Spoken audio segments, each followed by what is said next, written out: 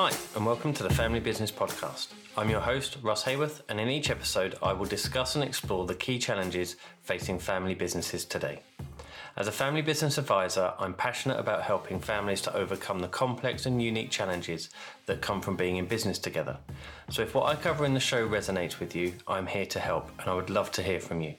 You can get in touch with me at fambizpodcast.com/workwithruss. You can also sign up to the newsletter there and receive the latest blogs, podcasts and videos directly in your inbox. I would like to thank my friends at the Institute for Family Business for their continuing support for what I'm doing with this show. The IFB is a unique community of family businesses with common challenges, interests, values and goals. To find out more about their work, visit ifb.org.uk. Let's get on with the show. Hello and welcome to this week's episode of the Family Business Podcast. And on this week's show, I am talking to Jim Grubman, who many of you may recognise from previous episodes of the show. If you haven't heard Jim speak before, then you are in for a treat. He is a fantastic guest, a fantastic speaker, and there is quite a bit of thought-provoking conversation in today's episode. Just a point to note, we're actually releasing this episode in November and the recording was done in July.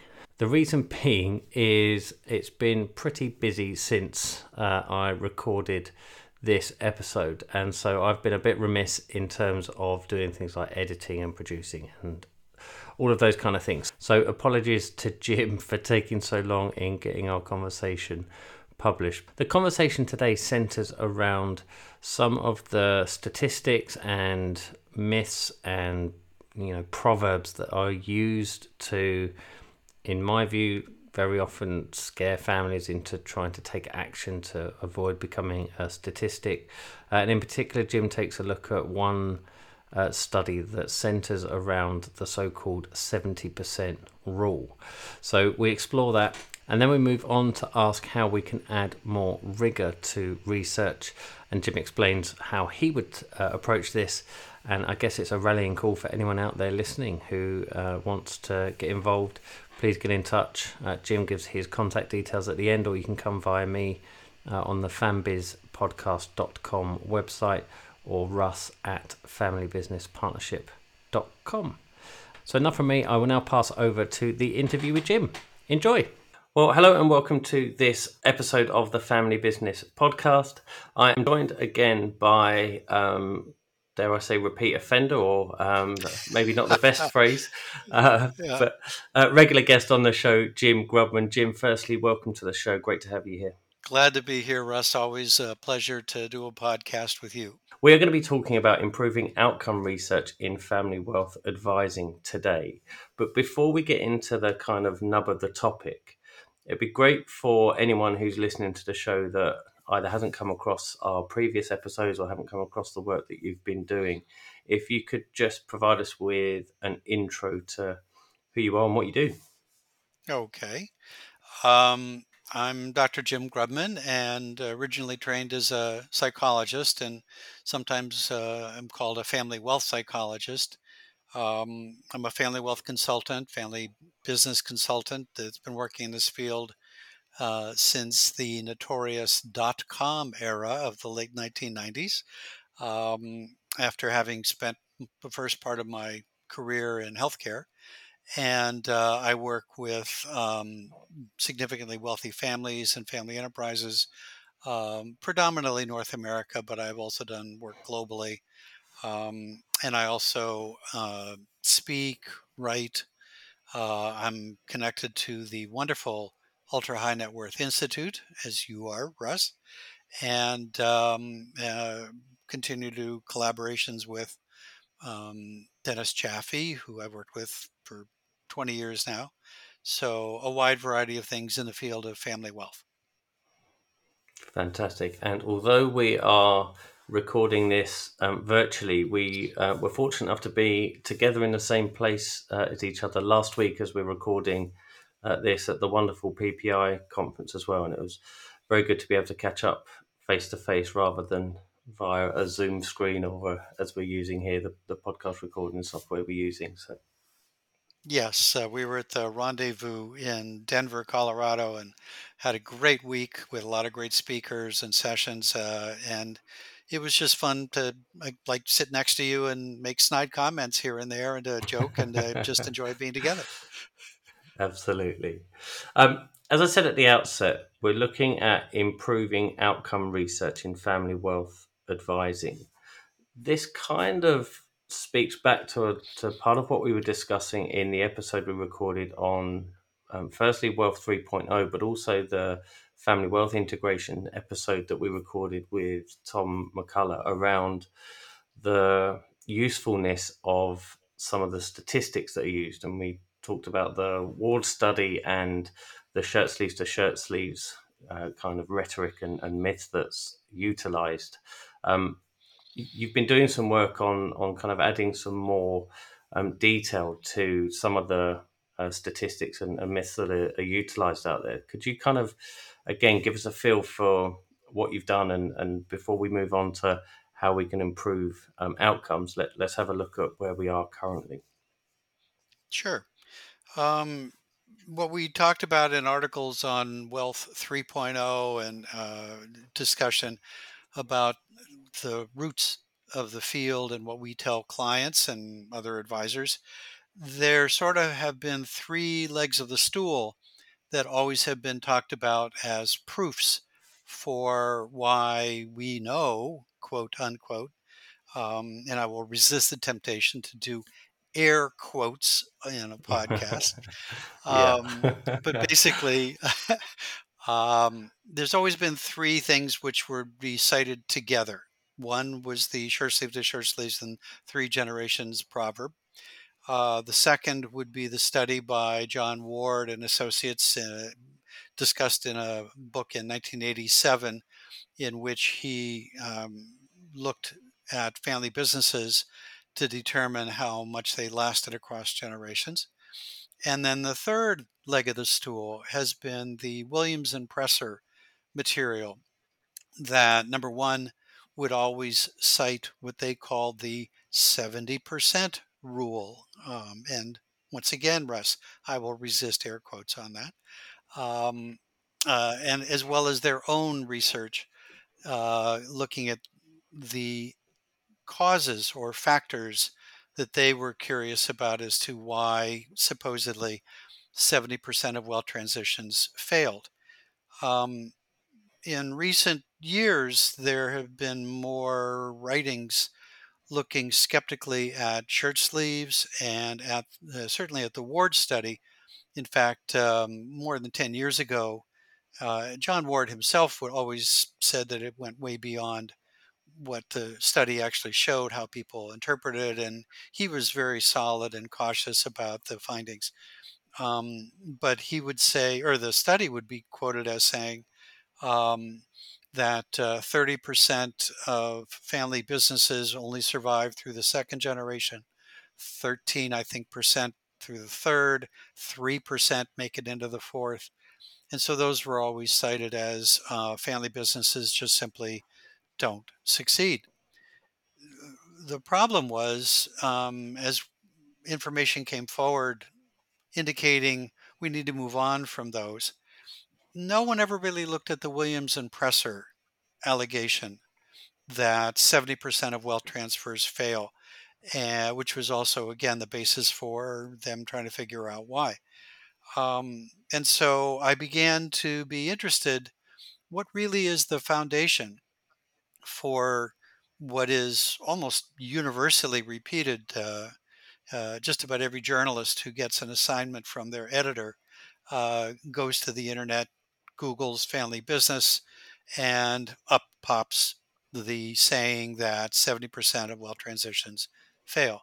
So I decided to take a deep dive into it, and I found some very interesting things. Fantastic. And I know that we've obviously mentioned a little bit around things like shirt sleeves to shirt sleeves, and there's an article that Rob and Josh from Banyan Global have written that highlights again the whether they believe that's to be true or not, and kind of deep and busts that myth, if you like, around shirt sleeves to shirt sleeves. So I'll link that up in the show notes. So if anyone's interested in reading that, they can go off and find that. You've specifically written a paper and some articles around the kind of process that you went through in trying to understand the validity of the 70% rule. And I've read it, and it's kind of an intertwining of sort of various different sources that tend to lead back to a broadly similar source. Could you kind of explain where your research on this has taken you, and then we can start looking at what we can be doing going forward to try and define what current statistics might look like. Well, uh, starting, I think over 2 years ago, but particularly accelerating in the last year, I pretty much pursued almost virtually everything that had been written by Roy Williams and Vic Presser and their associates. I looked at the most recent book of Roy Williams and Amy Castoro, Bridging Generations, all the way back to their very famous book, Preparing Heirs, in 2003, I think. And I just got my hands on whatever I possibly could. Turned out that there were several books that Roy had written in the 1990s of a similar nature. There have been many articles, and in Preparing Heirs, which is what most people know, they say in the beginning that there is this presumably global rule of what is the failure rate of family transitions across generations. And they talk it as universal. There are multiple sources, and they say, you know, that essentially family wealth does not last very well or very easily, at least through the second generation, and often gets worse beyond that. So I tracked down, pursuing every reference, every citation. I went back to the original sources, which actually I had to order some things that were out of print, find books on the internet. I discovered one of the problems was there was never really any detailed description of either their own research or where they got that 70% rule from in any detailed way. And I discovered there was an article that was written in 1997 in the Journal of Business Ventures that laid out the exact research protocol, talked about the specifics, and so I really tracked everything I possibly could. And what I discovered was that basically, despite multiple references going here, there, and everywhere, everything could be traced back to what you and I discussed of that John Ward 1987 study that I just made reference to.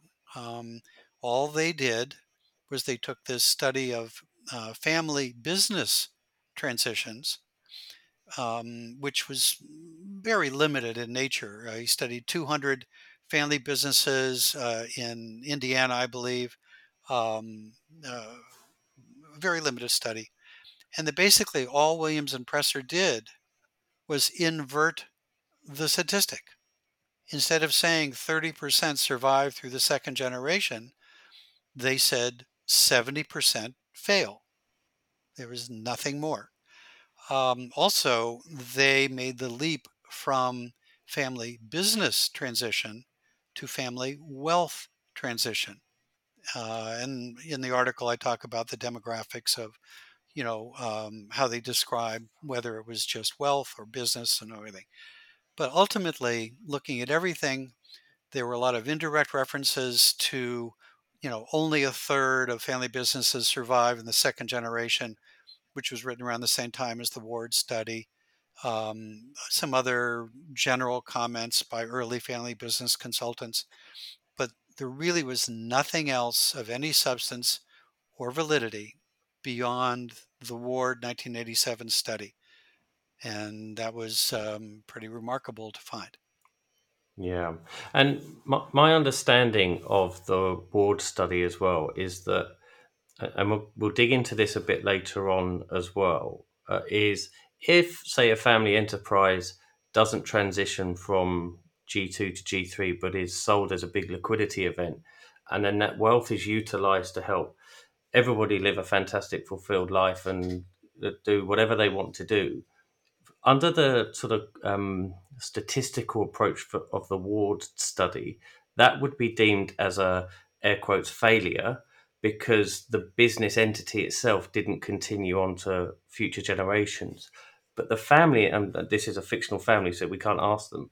But the family in that situation might feel that that's an entirely successful outcome because they've been able to create a liquidity event that allows people to do what they want to do rather than focus on a single legal entity that we refer to as a business. Is that right? That is correct. There were a lot of limitations in the Ward study. All they did was they looked at family businesses that existed in 1924, and then they looked at the records to see if those businesses still existed in 1984.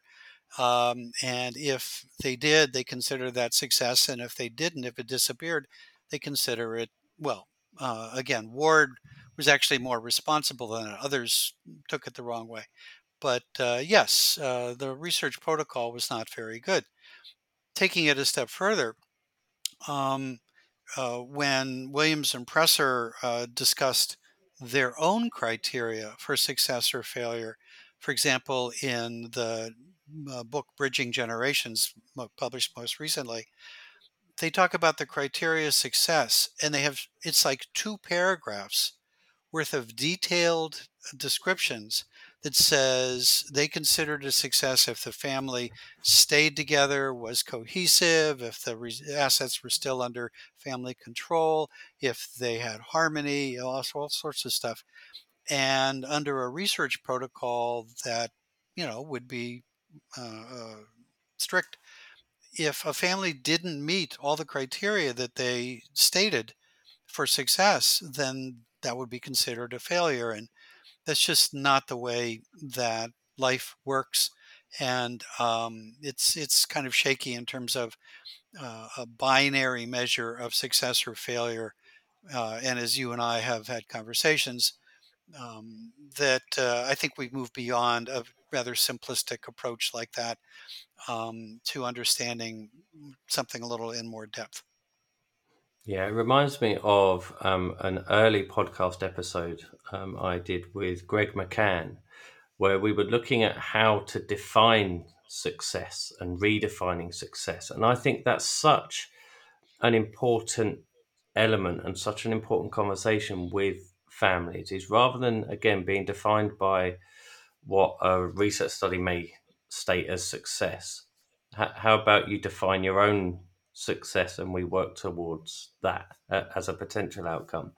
But before we go a bit more into detail on success, perhaps, I'm also reminded within the Ward study of the time frame that the study was conducted over. And with regards specifically to the shirt sleeves to shirt sleeves, there's various connotations that you can find across different cultures of the same kind of myth or saying that I believe dates back to, in some cases, sort of the 1500s. And again, if you look at the world then and the world now, even in the last 20 years, how so very, very different everything is. I think what we're also highlighting at there is that there hasn't been a really in-depth study on what these statistics may be today. And that's part of, I think, what we're saying in terms of how we can help move the field forward is to start looking at those studies in more recent terms rather than, again, relying on sort of 16th century Hmm. folklore and studies that began in the early 1900s. Absolutely, Russ. Part of what we're talking about is, I think for everyone who works with the wealthy, the idea that wealth is difficult to sustain and families struggle across generations certainly is not to be disputed in total, and that realistically, it is difficult for families to sustain some things for a variety of reasons. The issue, though, is this false narrative and idea that somehow we know, that not only do we know, and this is where everybody starts to fall back on, did I tell you about how there's this saying in every culture around the world? But also in America, we love data, we love statistics, whether or not they're well founded. And so putting numbers to it somehow has always enhanced its validity. And I think that's what Wealth 3.0 and what I and some colleagues are trying to do, which is to unwind this idea that we know, we actually have data on it, the data are solid, uh, and that we can tell this to clients and other advisors as truths, when in actuality, there's a lot of, uh, uh, you know, I'm not sure how I want to say it, but sort of, there's not a lot of solid grounding in the numbers that are bandied about. And it's time that we actually let those go, because we're doing damage to families when we tell them a story that actually may not be true. Mhm. And again, Josh and Rob have been on the show, and we very briefly mentioned that the third generation air quotes rule. And the number of, so Josh was telling us a story about the number of people who come to him in the class he runs at a business school to say, I'm the dreaded third generation. I'm the one that's going to mess this up. And so we can see that those statistics and sayings are making their way to families because, in the absence of anything else, and we've spoken about this, and this is just as a general comment, not specific to any particular study, but those types of statistics and rules, and that they are effectively fear marketing to prompt action. And if there's positive outcomes from that action, then some might argue that's a good thing. But what we're saying in terms of Wealth 3.0 is we don't need to use the negative. We don't need to use fear in order to promote this. We can do it via a lens of positivity and do it through a lens of, as we said earlier, what's your definition of success and how do we help you get to that? And again, I think that's what we're saying in terms of what we can be doing going forward is let's look at creating research. Let's look at ways in which we can identify these challenges based on actual real time statistics for now. Is that right? Yes, that is right. That, it's time that we actually begin to create an idea of what does happen to families, but in a much more nuanced, rigorous sort of way that looks at modern research protocol, modern methods, solid procedure and research design. We actually do need to know what happens, but we need to know in a way that is much more well grounded than these studies from the past.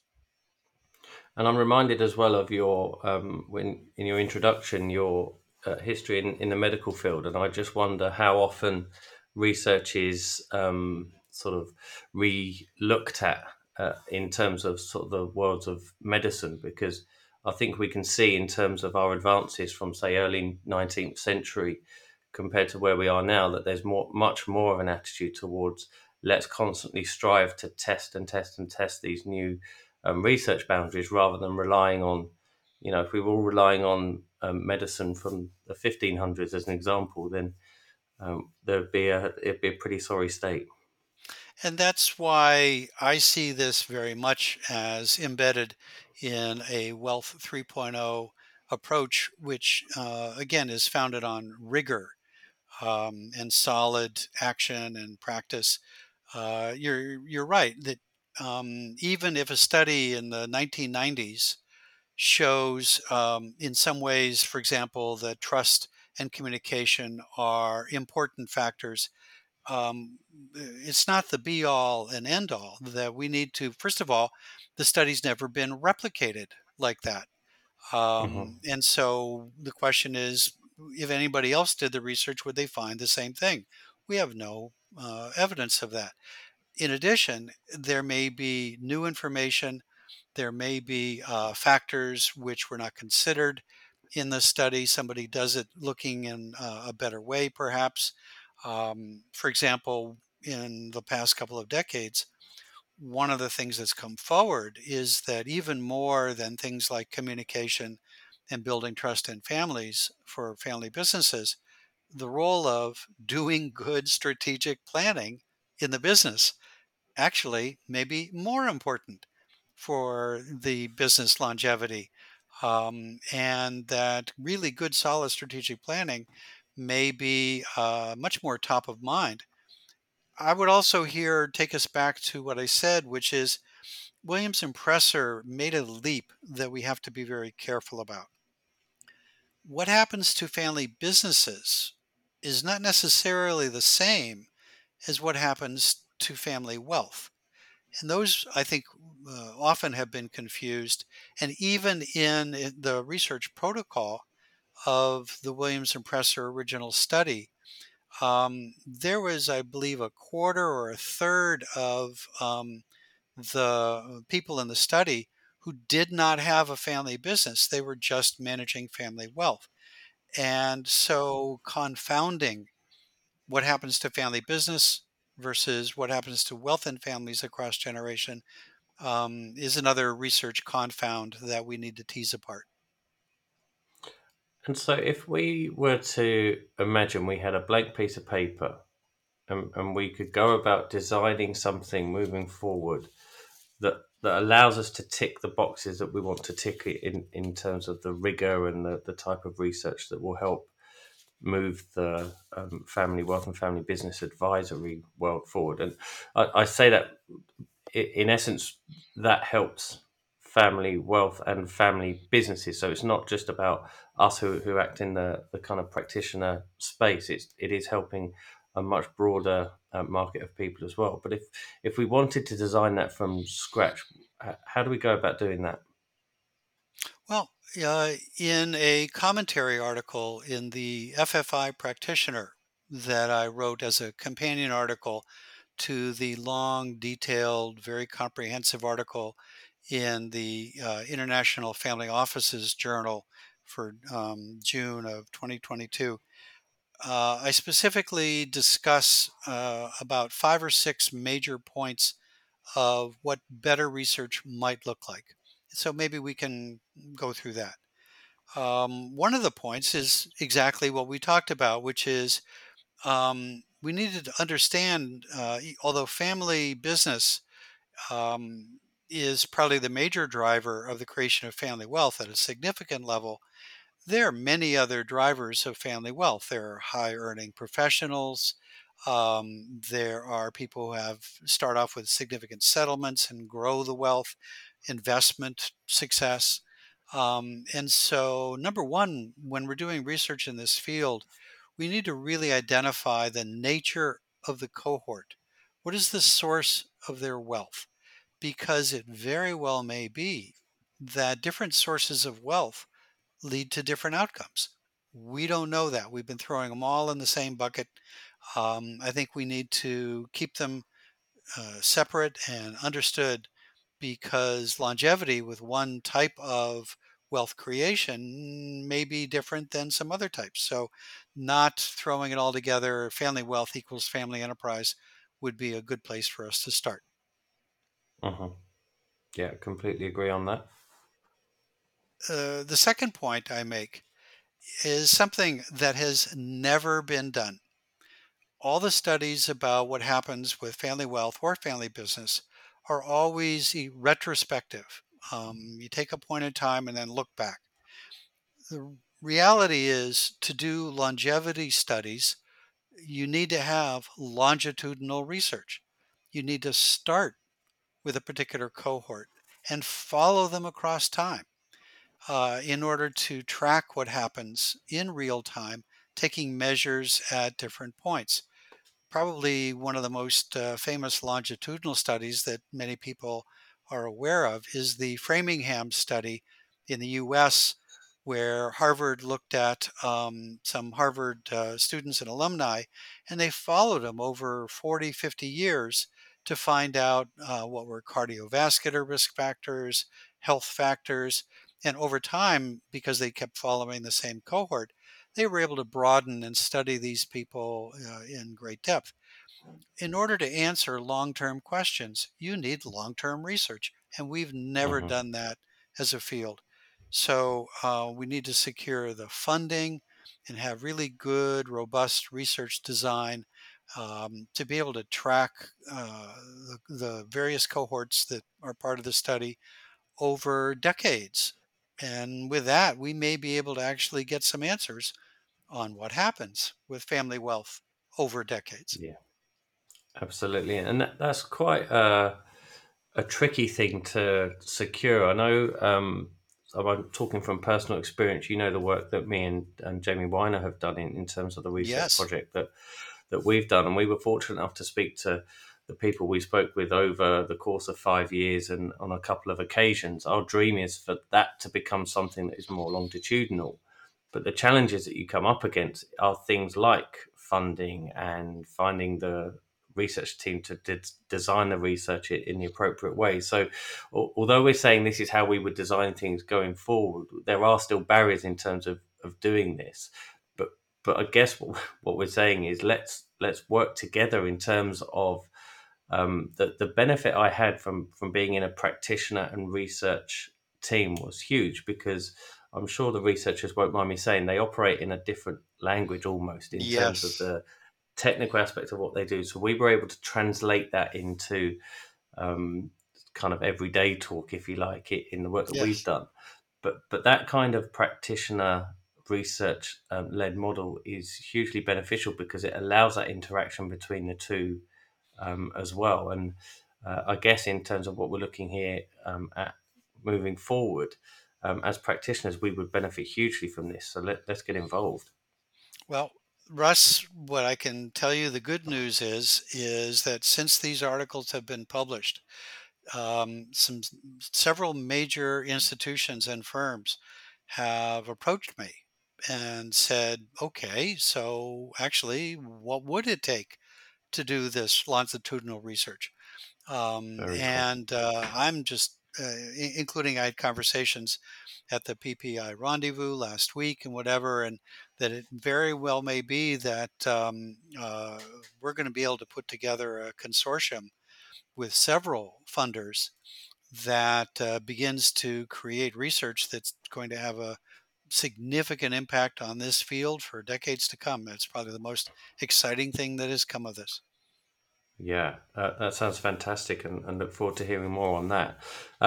So we've covered two of the elements. So we've got the research objectives must be clearly defined and separate the between family business and family wealth, and that in order to get valid longevity studies, we need longitudinal research.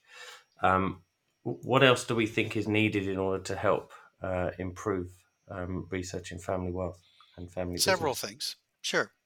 One is something that you touched on, which is what are the outcome measures? In 1987 and 1997, simplistic ideas of, well, who succeeds and who fails were part of the understanding of a newly developing field. We are much farther along than that. And what I describe in the FFI article, and actually the other one too, is we may actually need to move away from a binary up or down measure to something that looks much more at patterns.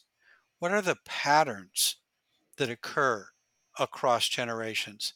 Because it may very well be that there are different patterns, for example, at different levels of wealth. If you have $12 million, your pattern of what happens over time should not be lumped in with what happens to wealth in the 100 million range or in the 2 billion range. And so we have a much more sophisticated idea that market segments, levels, types of wealth, origin of wealth may all influence the outcome. And so Hmm.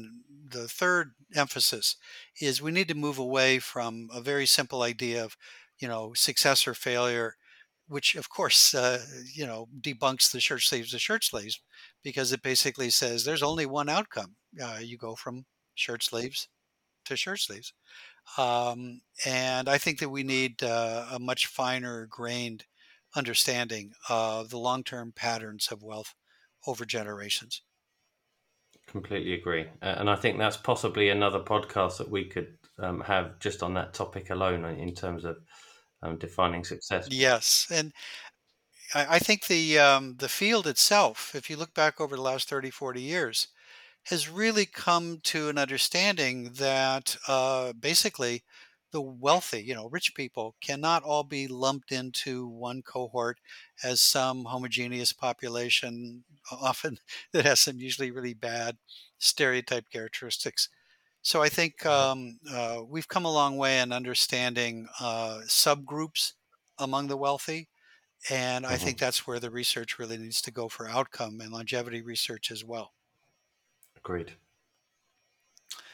A couple other things. We need really good research design, and I think that we're much farther along now than we were back in the early days of the development of the field. Keeping out bias in design, making sure that measures are well standardized, just basically good research protocol has come a long way. And so the procedures for the research need to be enhanced. And then finally, we need to look at the wealthy themselves. I've already touched on one aspect, which is, we need to look at segments of the wealthy. What happens at the high net worth level may not be the same as at the ultra high net worth level. And so, having a more finely grained approach is something that needs to be part of the new research. But the last point I think we have to take a moment on, which is the demographics. Um, uh, when in the 1970s to 1990s, when the original research was being done, according to Williamson Presser and then later with Ward, um, they were looking at what happened by G2, perhaps G3. And if you think for a moment, that means that generation one dates back to the late 1880s to early 1900s. We're talking about a demographic for the statistics that are bandied about now, a demographic back then that was predominantly white, male led, uh, Christian, heterosexual, traditional family. I mean, who became wealthy was a very particular type of cohort. That is very different than today's diverse, global, less traditional, blended family, female led, the people of color growing more and more. We need to have the demographics much more representative of who is wealthy now, rather than rely on statistics and studies that relate to a demographic that actually, in many ways, is gone by.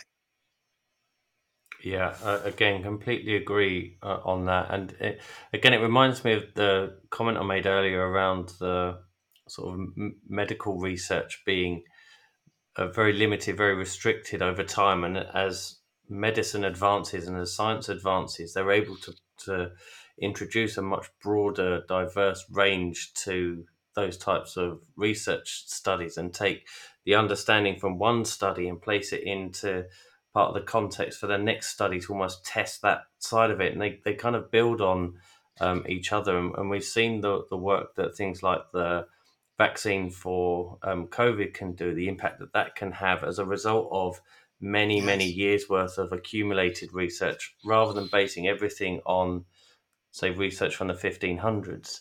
So that's a real right. time example of that kind of progression through research. And I guess it sort of, in conclusion, bringing the research to that standard, that the kind of collaborative approach that we've discussed, the kind of broader and yet more specific kind of demographic side of things, and that's all going to lead to a progression for the field, but also the aim ideally, I guess, is better outcomes for families. And just on that, back to the success point, is in my view that should be defined by the families. not defined by people going, let us stop you becoming a statistic. And for example, this business has to continue through to the next generation in order for it to be successful, even if that makes you entirely miserable. Well, what you're talking about is, in some ways, the outcome measures that might be done in a research study should include self assessment. The families should be asked, and again, not binary, did you succeed or did you fail? But possibly what's called a Likert scale, like from 0 or 1 to 6, the degree Hmm. to which the wealth still continues to support the family. They might look at, what are the areas in which this has benefited you? What are the areas in which you now are struggling? And the family's self assessment should be a very important part of the protocol. Yeah, completely agree. Um, Jim, as always, it has been a fantastic conversation. Please tell our audience how they can find out more about the articles and yourself as well. Sure. The comprehensive article going into depth about the Williams and Presser material was in the June 2022 issue of the International Family Offices Journal, a great journal that you can obtain through Globe Law and Business. A copy of that article is also posted on the homepage of my website, jamesgrubman.com. The FFI practitioner article talking specifically about recommendations for good research now going forward can be obtained on the FFI practitioner website. And actually, I may be posting a copy of that on my homepage as well with the other companion article. It may already be there. And feel free again at any time to email me through my website. There's a contact form, or jim@jamesgrubman.com. And I would love to hear comments, thoughts.